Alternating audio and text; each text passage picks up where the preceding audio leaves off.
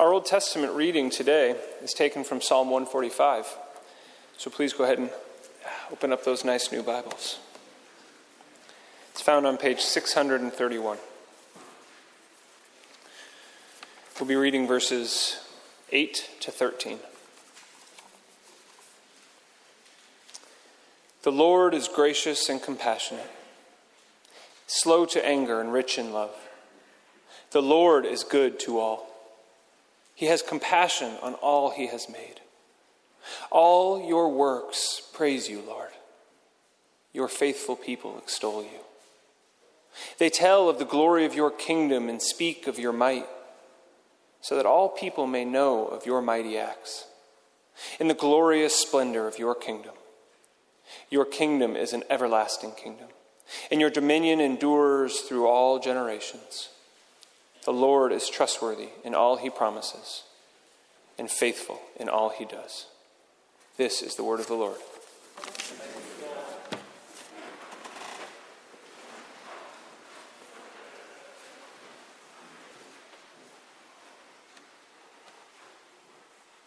Well, today is a special day, and I think the full weight or the full impact of what this day means hit me a few seconds ago when I was standing with my Bible in hand in the center aisle. I mean, this really is an extraordinary occasion.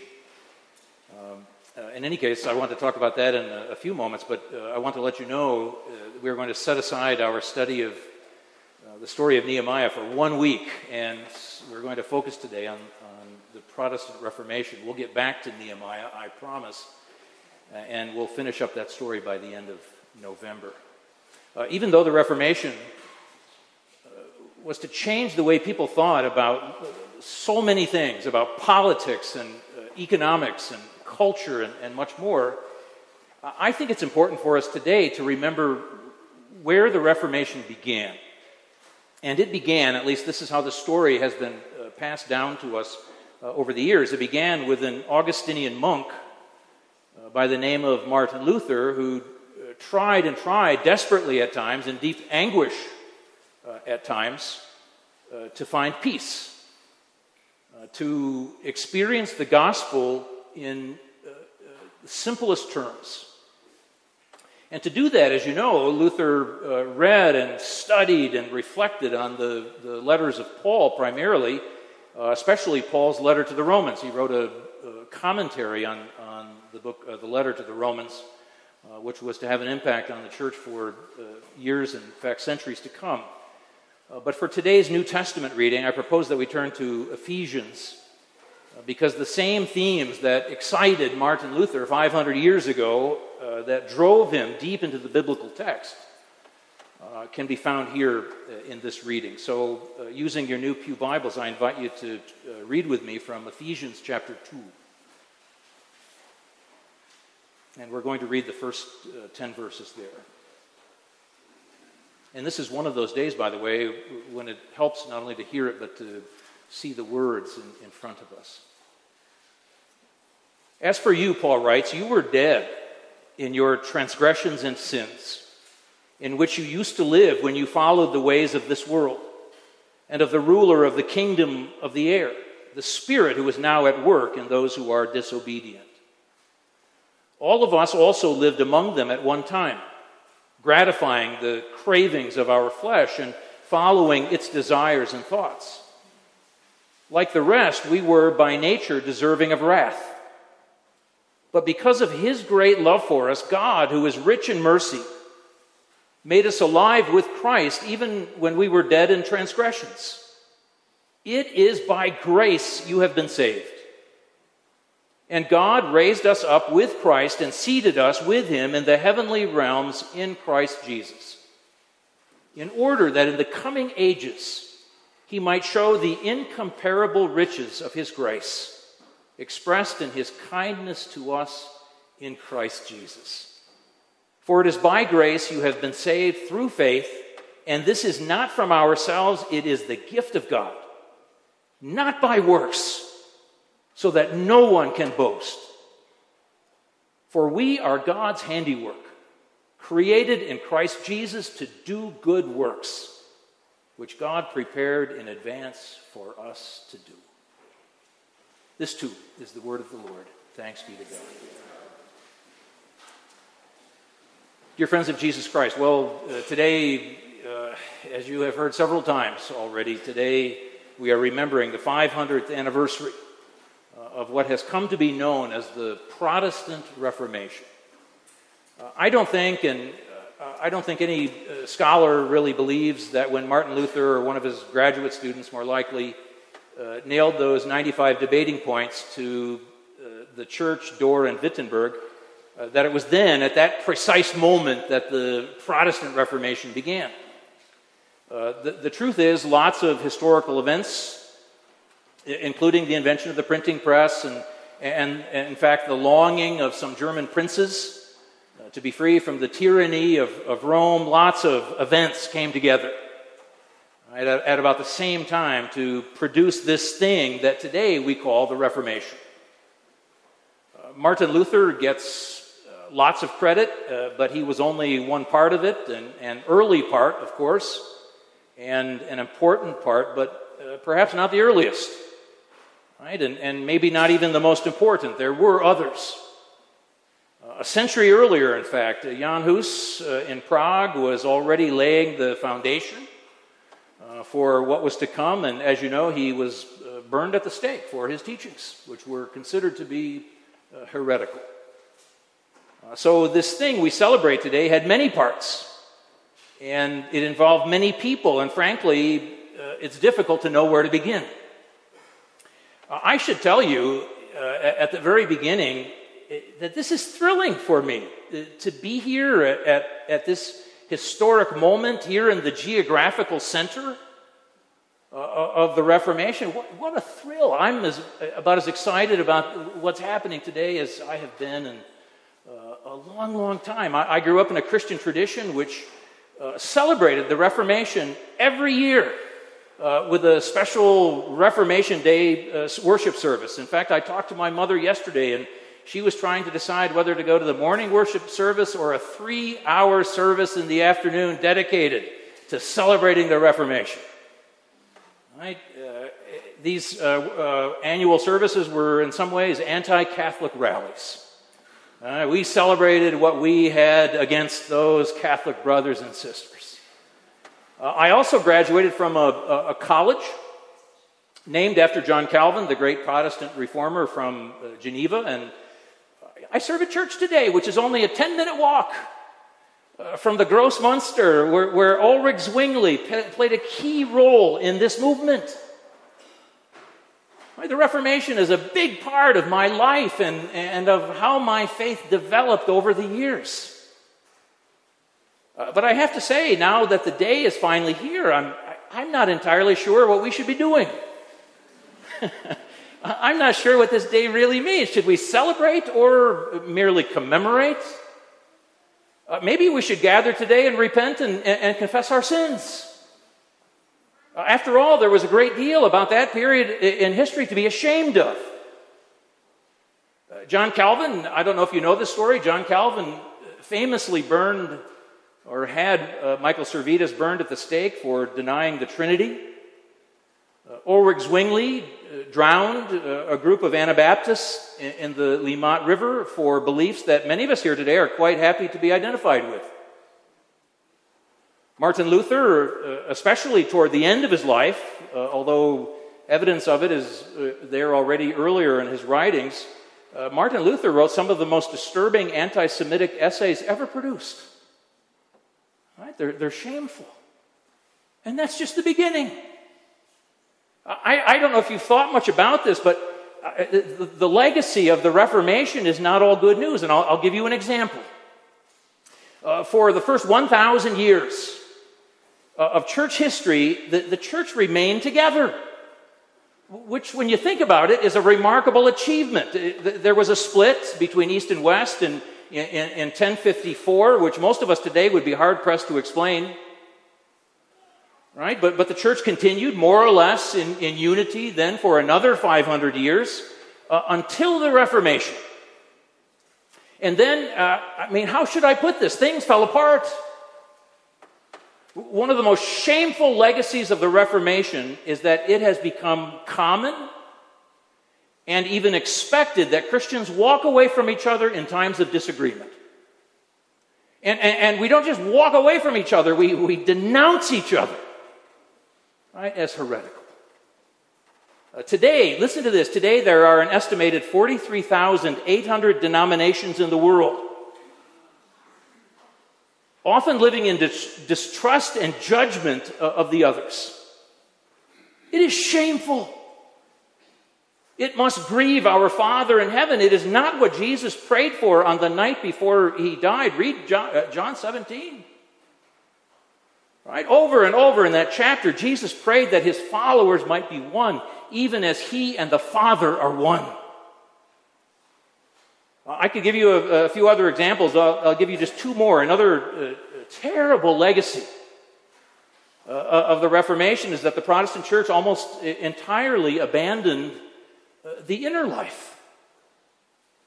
I mean, it's true that the Reformation produced a flowering of the intellectual life, and frankly, that's one of the reasons I'm so proud to think of myself as a Reformed Christian today. I love it that my faith has an intellectual rigor, and that you can talk about it and debate it and study it. But in the process of encouraging the growth of philosophy and frankly, the growth of the natural sciences, what the Reformers largely abandoned were the spiritual practices. I mean, today, 500 years later, Protestants are turning to Catholic writers like Thomas Merton and Henry Nouwen in order to rediscover contemplative prayer and spiritual direction and intentional retreat. So, I mean, over the years, I've enjoyed taking elders off away on retreat each year, and we have ended up most of the time in Catholic retreat centers. And there is an historical reason, right, for why we found ourselves there. And then just one more of these unfortunate legacies. The Protestant Reformation led, I don't know if you have thought much about this, but it led to a rejection of art and beauty. Right? If you've traveled to John Calvin's church in Geneva, St. Peter's, then you've seen how the Reformers painted over all of those beautiful paintings on the walls and ceilings. Today, in parts of the building, that art is slowly being uncovered. But Reformers like Calvin had no use for art.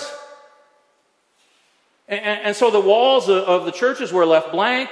Church buildings were plain. And the focus always and everywhere, they said, was to be on the Word of God alone. So look at the architecture of this church. The pulpit is in the center and raised, and the choir is in the back, and this is all a direct result of the Reformation. Only 500 years later have Protestants begun to rediscover art and architecture and beauty and their proper place in church and in worship. So once again, let me ask you, what should we be doing today? Celebrating or asking for God's forgiveness? No wonder most people I know prefer to dress up in silly costumes and go to Halloween parties. 3 years ago, along with a group of international church pastors and spouses, Susan and I visited Martin Luther's famous Castle Church in Wittenberg, and our guide was a newly minted PhD graduate in history.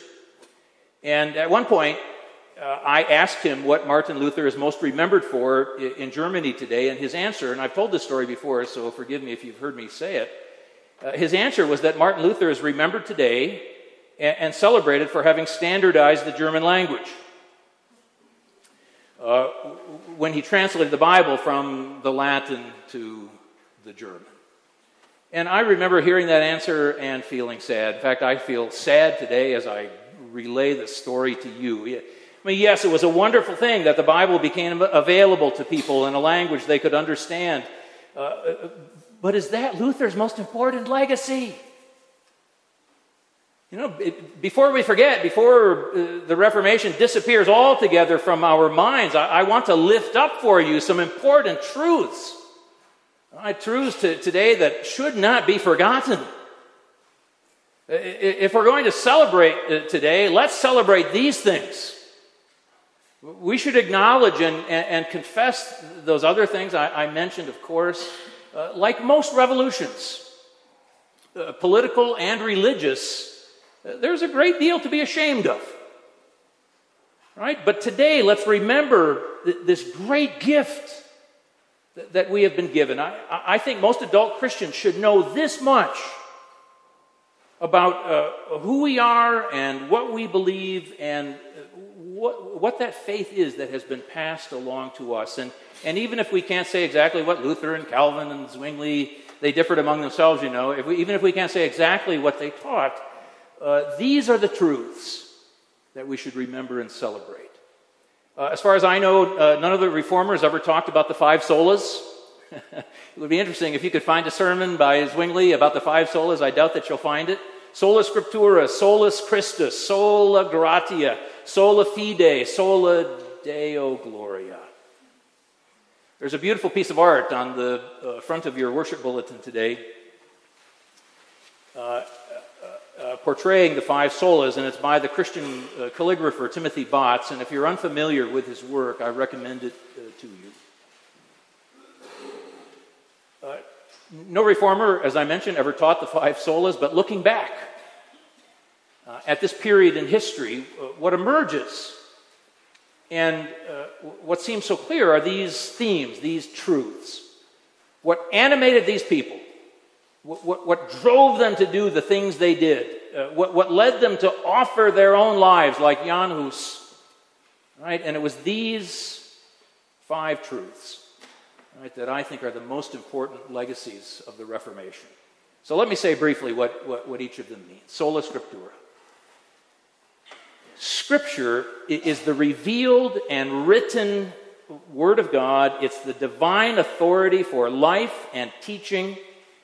Everything else, ancient creeds, the faithful teaching and preaching of church leaders over the years, everything else carries less weight, right, for us than God's Word. In fact, everything else must be measured, right, against Scripture. So we are people of the Word. It's not uncommon to hear us called people of the book. How are we to live and act and think? Well, that's easy. What does the Bible say? According to the Westminster Confession, this was written in 1646. This is a famous quote. You should know it. Councils may err. We should have applause when we hear a statement like that. Councils may err, and many have erred. Therefore, they are not to be made the rule of faith and practice. Amen. Sola Scriptura, Scripture alone. Next, Solus Christus, Christ alone. We need no mediator between God and us other than Jesus Christ. Every Sunday morning we stand in this church and we open our worship bulletins and we read the prayer of confession, and it's remarkable to me. We confess to ourselves, to the people who happen to hear our voices around us, and most remarkably to our Lord and Savior Jesus Christ. You don't need to come and see me privately. You can. You don't need to come and see me privately. You don't need to go to anyone else. Your relationship is with the one who died for you. You pray to him. You confess your sin to him. You appeal to him for forgiveness. And let me ask you this. Who is more likely to forgive you than the one person in the whole universe who is most for you, who gave his life for you? Solus Christus, Christ alone. Next, sola gratia, by grace alone. There has never been a more beautiful word in my life than the word grace. I was going to say it was the word that changed my life, but that's not true. My life was changed, and then I went to find a word to describe what had happened to me. I was loved and accepted and wanted, and not because of anything I had done or found the courage not to do. And at first I couldn't believe it. I had never felt anything so good or so wonderful. I will never forget the first time that feeling came over me. It's why I stand here today. It's why I am doing this 40 years later. One word: grace. I have read some modern analysis of Martin Luther, that he suffered from a form of OCD, obsessive compulsive disorder, sometimes called scrupulosity. He lived in a constant state of fear that he wasn't good enough and that he wasn't doing enough and that he would never be acceptable enough and that he would never find God's love. And to 21st century ears, that probably sounds ridiculous. Who worries about those things? And yet I've known many church people over the years who suffer maybe from a milder form of this dysfunction. If the gospel is good news, you would never know it from looking at these church people. It is only by God's grace that we are loved and wanted and forgiven. Sola gratia. Next, sola fide. By faith alone. This was a big one. We are not accepted by God according to the Reformers because of any good works that we have done or that we could do. We have nothing to offer as payment for the righteousness that we need in order to come before God. The righteousness is received in only one way, and that is by faith alone. So as the Bible puts it, we're saved by faith alone. Faith in the incarnate Son of God who lived, suffered, died, and rose again to achieve righteousness for us. I hesitate to give you so much theology and to use so many theological words in one sermon, but if there was ever a day to do it, today would be the day. The doctrine or the teaching for which Martin Luther will always be remembered is justification by faith. Luther famously said that justification by faith is the article with which and by which the church stands. For him and for everyone who proudly stands in the history of the Reformation, and I include myself in that, there is nothing, not one thing that you and I can do to achieve or receive God's righteousness except to believe. Genesis tells us that Abraham believed God. And this quotes Genesis here. It was credited to him as righteousness. It was the one and only expectation that God had. And Abraham met it. Sola fide. And then finally, soli Deo gratia. To God alone be the glory. Composers, some of you know this better than I do probably. Composers like Bach and Handel used to put the letters SDG on the works they composed. Bach, I read this week, even used those letters on most of his secular works. And so what they did was for God's glory alone. The applause was nice, but the work in their minds was for another purpose, and it was for a much higher purpose. More of us, I think, could learn to live for God's glory alone. All right? We should all put the letters SDG on everything we do. Getting approval from peers and parents and co-workers and faculty and fellow students or whoever you are looking to impress. Getting approval from them is nice when it happens, but it is nothing. The Reformers have taught us. It is nothing compared to living and working for the glory of God alone. I mean, that's when we become fully human and fully alive and fully the people we were meant to be. So, I'll come back to my question. Should we celebrate this day? I don't know. But we should remember what the Reformers taught us. And the rich, rich legacy of faith that they have left behind.